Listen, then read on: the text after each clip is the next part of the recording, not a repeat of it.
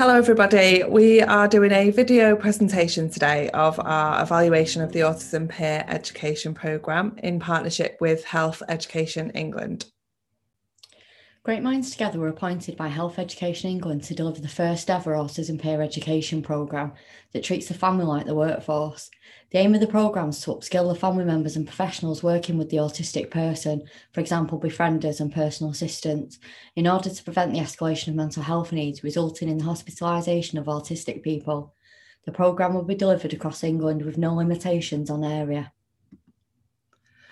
Great Minds Together are a community interest company supporting children and young people with special educational needs and disabilities and/or social, emotional and mental health needs and their families. We provide wraparound support for families in need with a large focus on social emotional wellbeing, and we are fully evidence-based. We provide support for schools and services as well.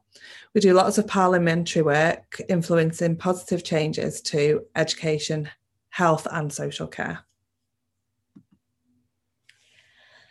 We put forward our suggestions, which incorporated a number of elements as follows: CPD certification in autism awareness, peer educator videos on different subject matters relating to supporting mental health for autistic people, interactive virtual peer educator training, on-call telephone line to support the delivery of education for people who are unable to access online learning, as well as crisis management training and support. Peer educator run Facebook groups for families, professionals and autistic people, respectively. Wraparound support for families that felt they were at crisis point as a social value element of our proposal. Accessible training to include assistive technology.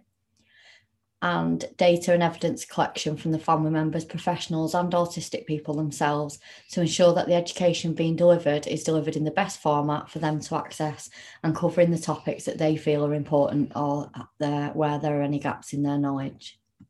The timescale of the project. So the project was agreed on the 22nd of December 2020.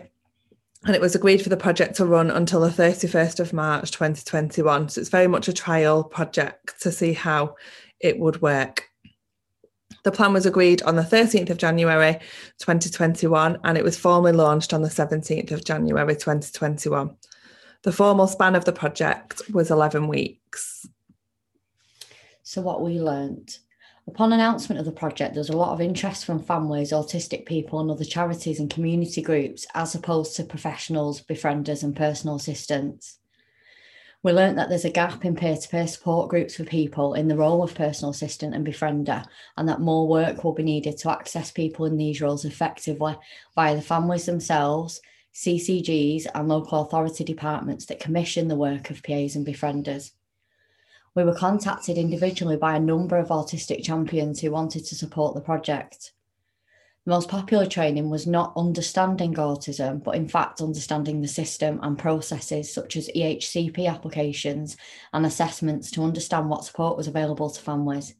Sensory processing training was also largely attended, in part due to the significant impact this can have on the lives of autistic people, and due to the lack of awareness and understanding for families and professionals about how to best support sensory needs, particularly for children and young people. We also learned that the overarching element of what we know is that there is very little training for professionals in regard to autism, as well as many other special educational needs and disabilities, accompanied with very little training on mental health and well-being. Families are very in tune to the needs of the autistic child, young person or adult, as they know that individual and how to help them better than anyone. The escalation of mental health largely increases when the family member is not supported or where an external influence with a lack of knowledge, such as a local authority team or provider, social care or school, is involved with the family. The result of this can be an increase of mental health needs within the family unit, which in turn impacts the autistic person. As a result, the crisis point occurs due to a very disjointed system and a lack of understanding from professionals about how to prevent an escalation of mental health needs, such as, but not limited to, befrienders, personal assistants, teachers, school staff, social workers and local authority education teams. With 70% of autistic children being educated in mainstream schools, an increase in training for school staff in particular is critical. We heard from a total of 351 family members across England, 96.4% of whom report that the escalation of mental health needs for autistic people is as a result of lack of knowledge about autism from professionals.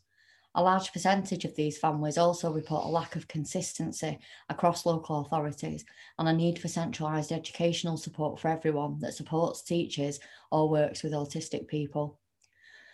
We also learnt that school behaviour policies can also impact on mental health needs for autistic young people, specifically in mainstream schools.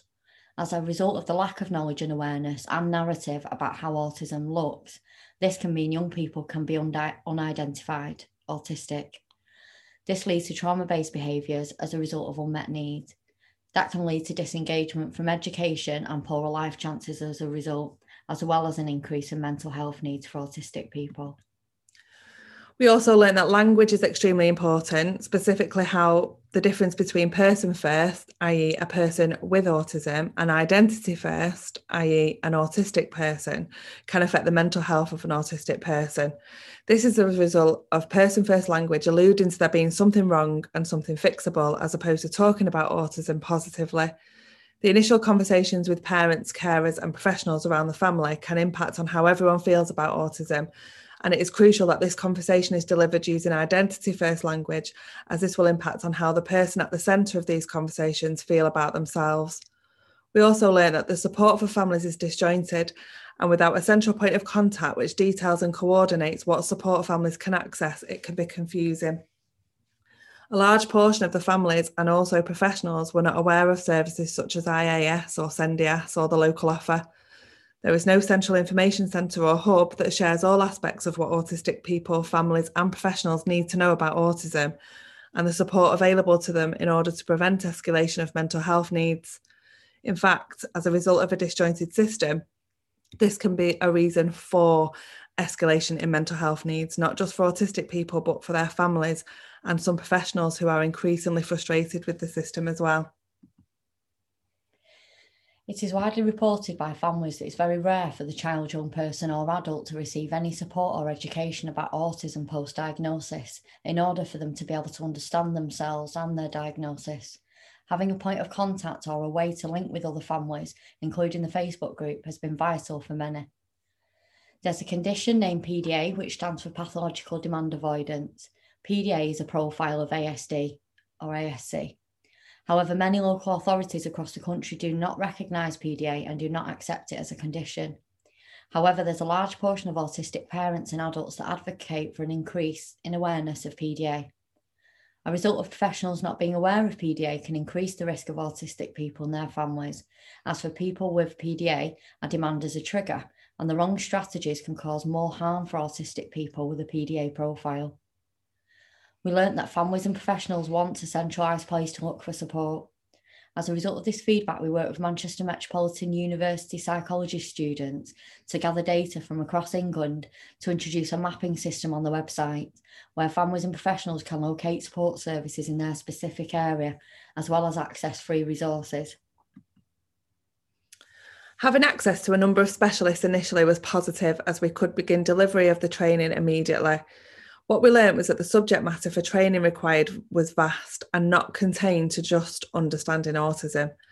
As a result of delivering the training in an interactive format, we were able to achieve instant feedback from families and professionals that told us what subjects were required in order to help them prevent mental health needs for the autistic person they were caring for, supporting or working with. As a result of this, the style of delivery became very popular, and we started to receive contact from more peer educators that wanted to take part in delivering training, as well as family members that wanted to become peer educators as a result of their own knowledge and experiences.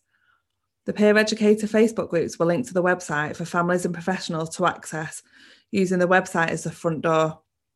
What we didn't anticipate was for the Facebook groups to almost take a life of their own and attract members from across the industry without even being aware that the website existed. This told us that what we were delivering was what was needed.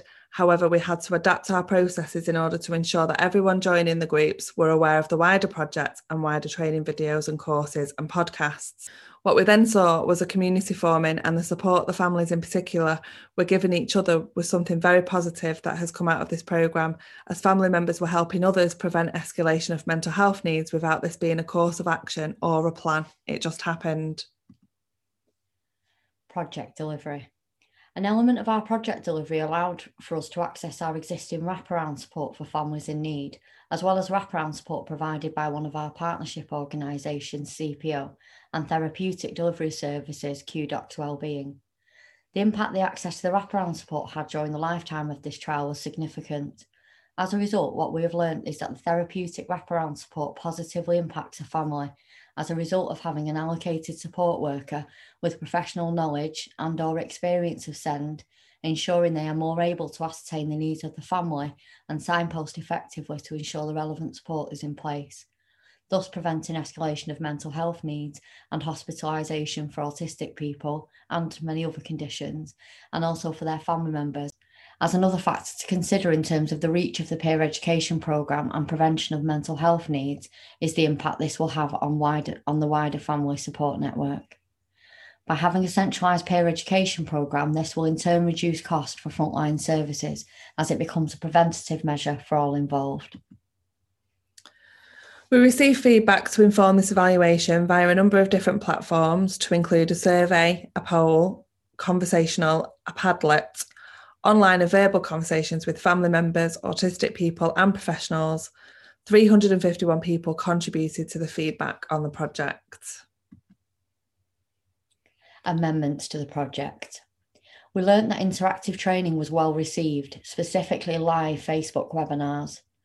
Training videos had a drop-off rate of approximately 10 to 15 minutes, with the exception of how I manage my mental health as an autistic person, a guide to the EHCP process, and services signposting and support. As a result of the video drop-off rate, we turned the videos into podcast episodes, and as a result, the retention rate of that training increased. Training delivered by people with lived experiences and specialists advising how to navigate and understand systems and processes were also most popular. If we were to expand this project, we would make more use of Facebook and Instagram stories to deliver important elements of the education, as stories are usually watched all the way through, and we currently have a watch rate of between 150 and 350 users, which could be expanded further. Evidence and data collection. It was a challenge to be able to deliver easily accessible training while measuring specifically how we were able to prevent the escalation of mental health needs. With such a short space of time, we were not able to gain access to effective cost-benefit analysis, nor were we able to access effective comparison of cases being in the midst of a pandemic. This is something we would elaborate on should the project continue. We developed a survey that was included on the website to collect data from people that were accessing the training. We also emailed this to people who signed up to the CPD training on autism awareness.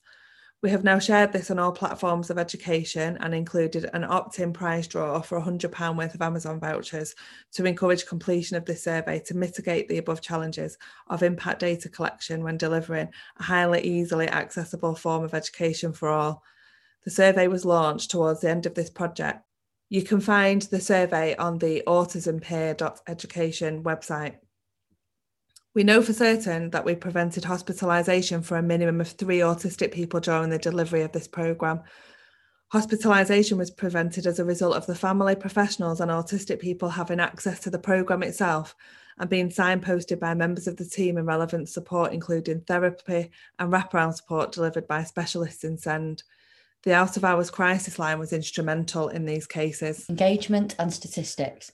The project was formally launched on the 17th of January 2021, and within the first week, 39 users accessed the website within the first 30 minutes of launch, with an average of each user spending 7 minutes on the site. Initially, the main access was from the areas of Greater Manchester, London, Leeds, Brighton and Liverpool. So the lifetime analytics of the website, 1,363 training videos were watched.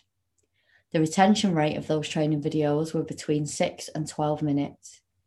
Overall, we had 10,932 visitors to the website, of which 1,848 were unique users. Users revisited the website an average of 6 times each.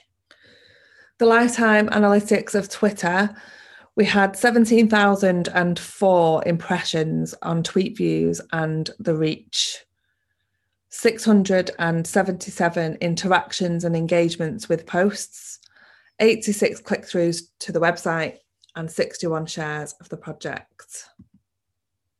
The lifetime analytics of Facebook, we had 6,886 impressions, so views of posts and reach of audience, 1,720 interactions and engagements with the posts, and 354 new Facebook group members.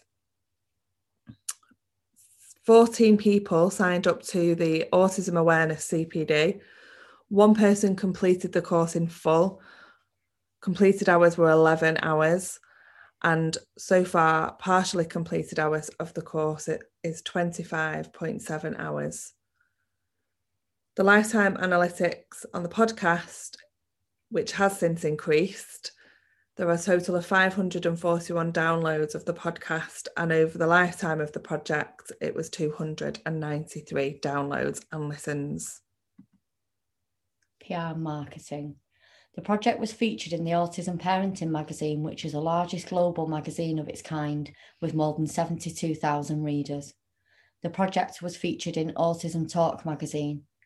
We were invited to speak on BBC Radio twice to discuss the project and give advice to parents as a peer educator.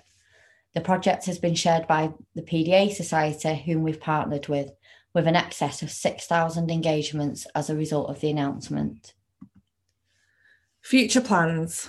If this project were to be agreed or extended, we have obtained a database of all the local authorities and schools across England, contact details including most recent email addresses.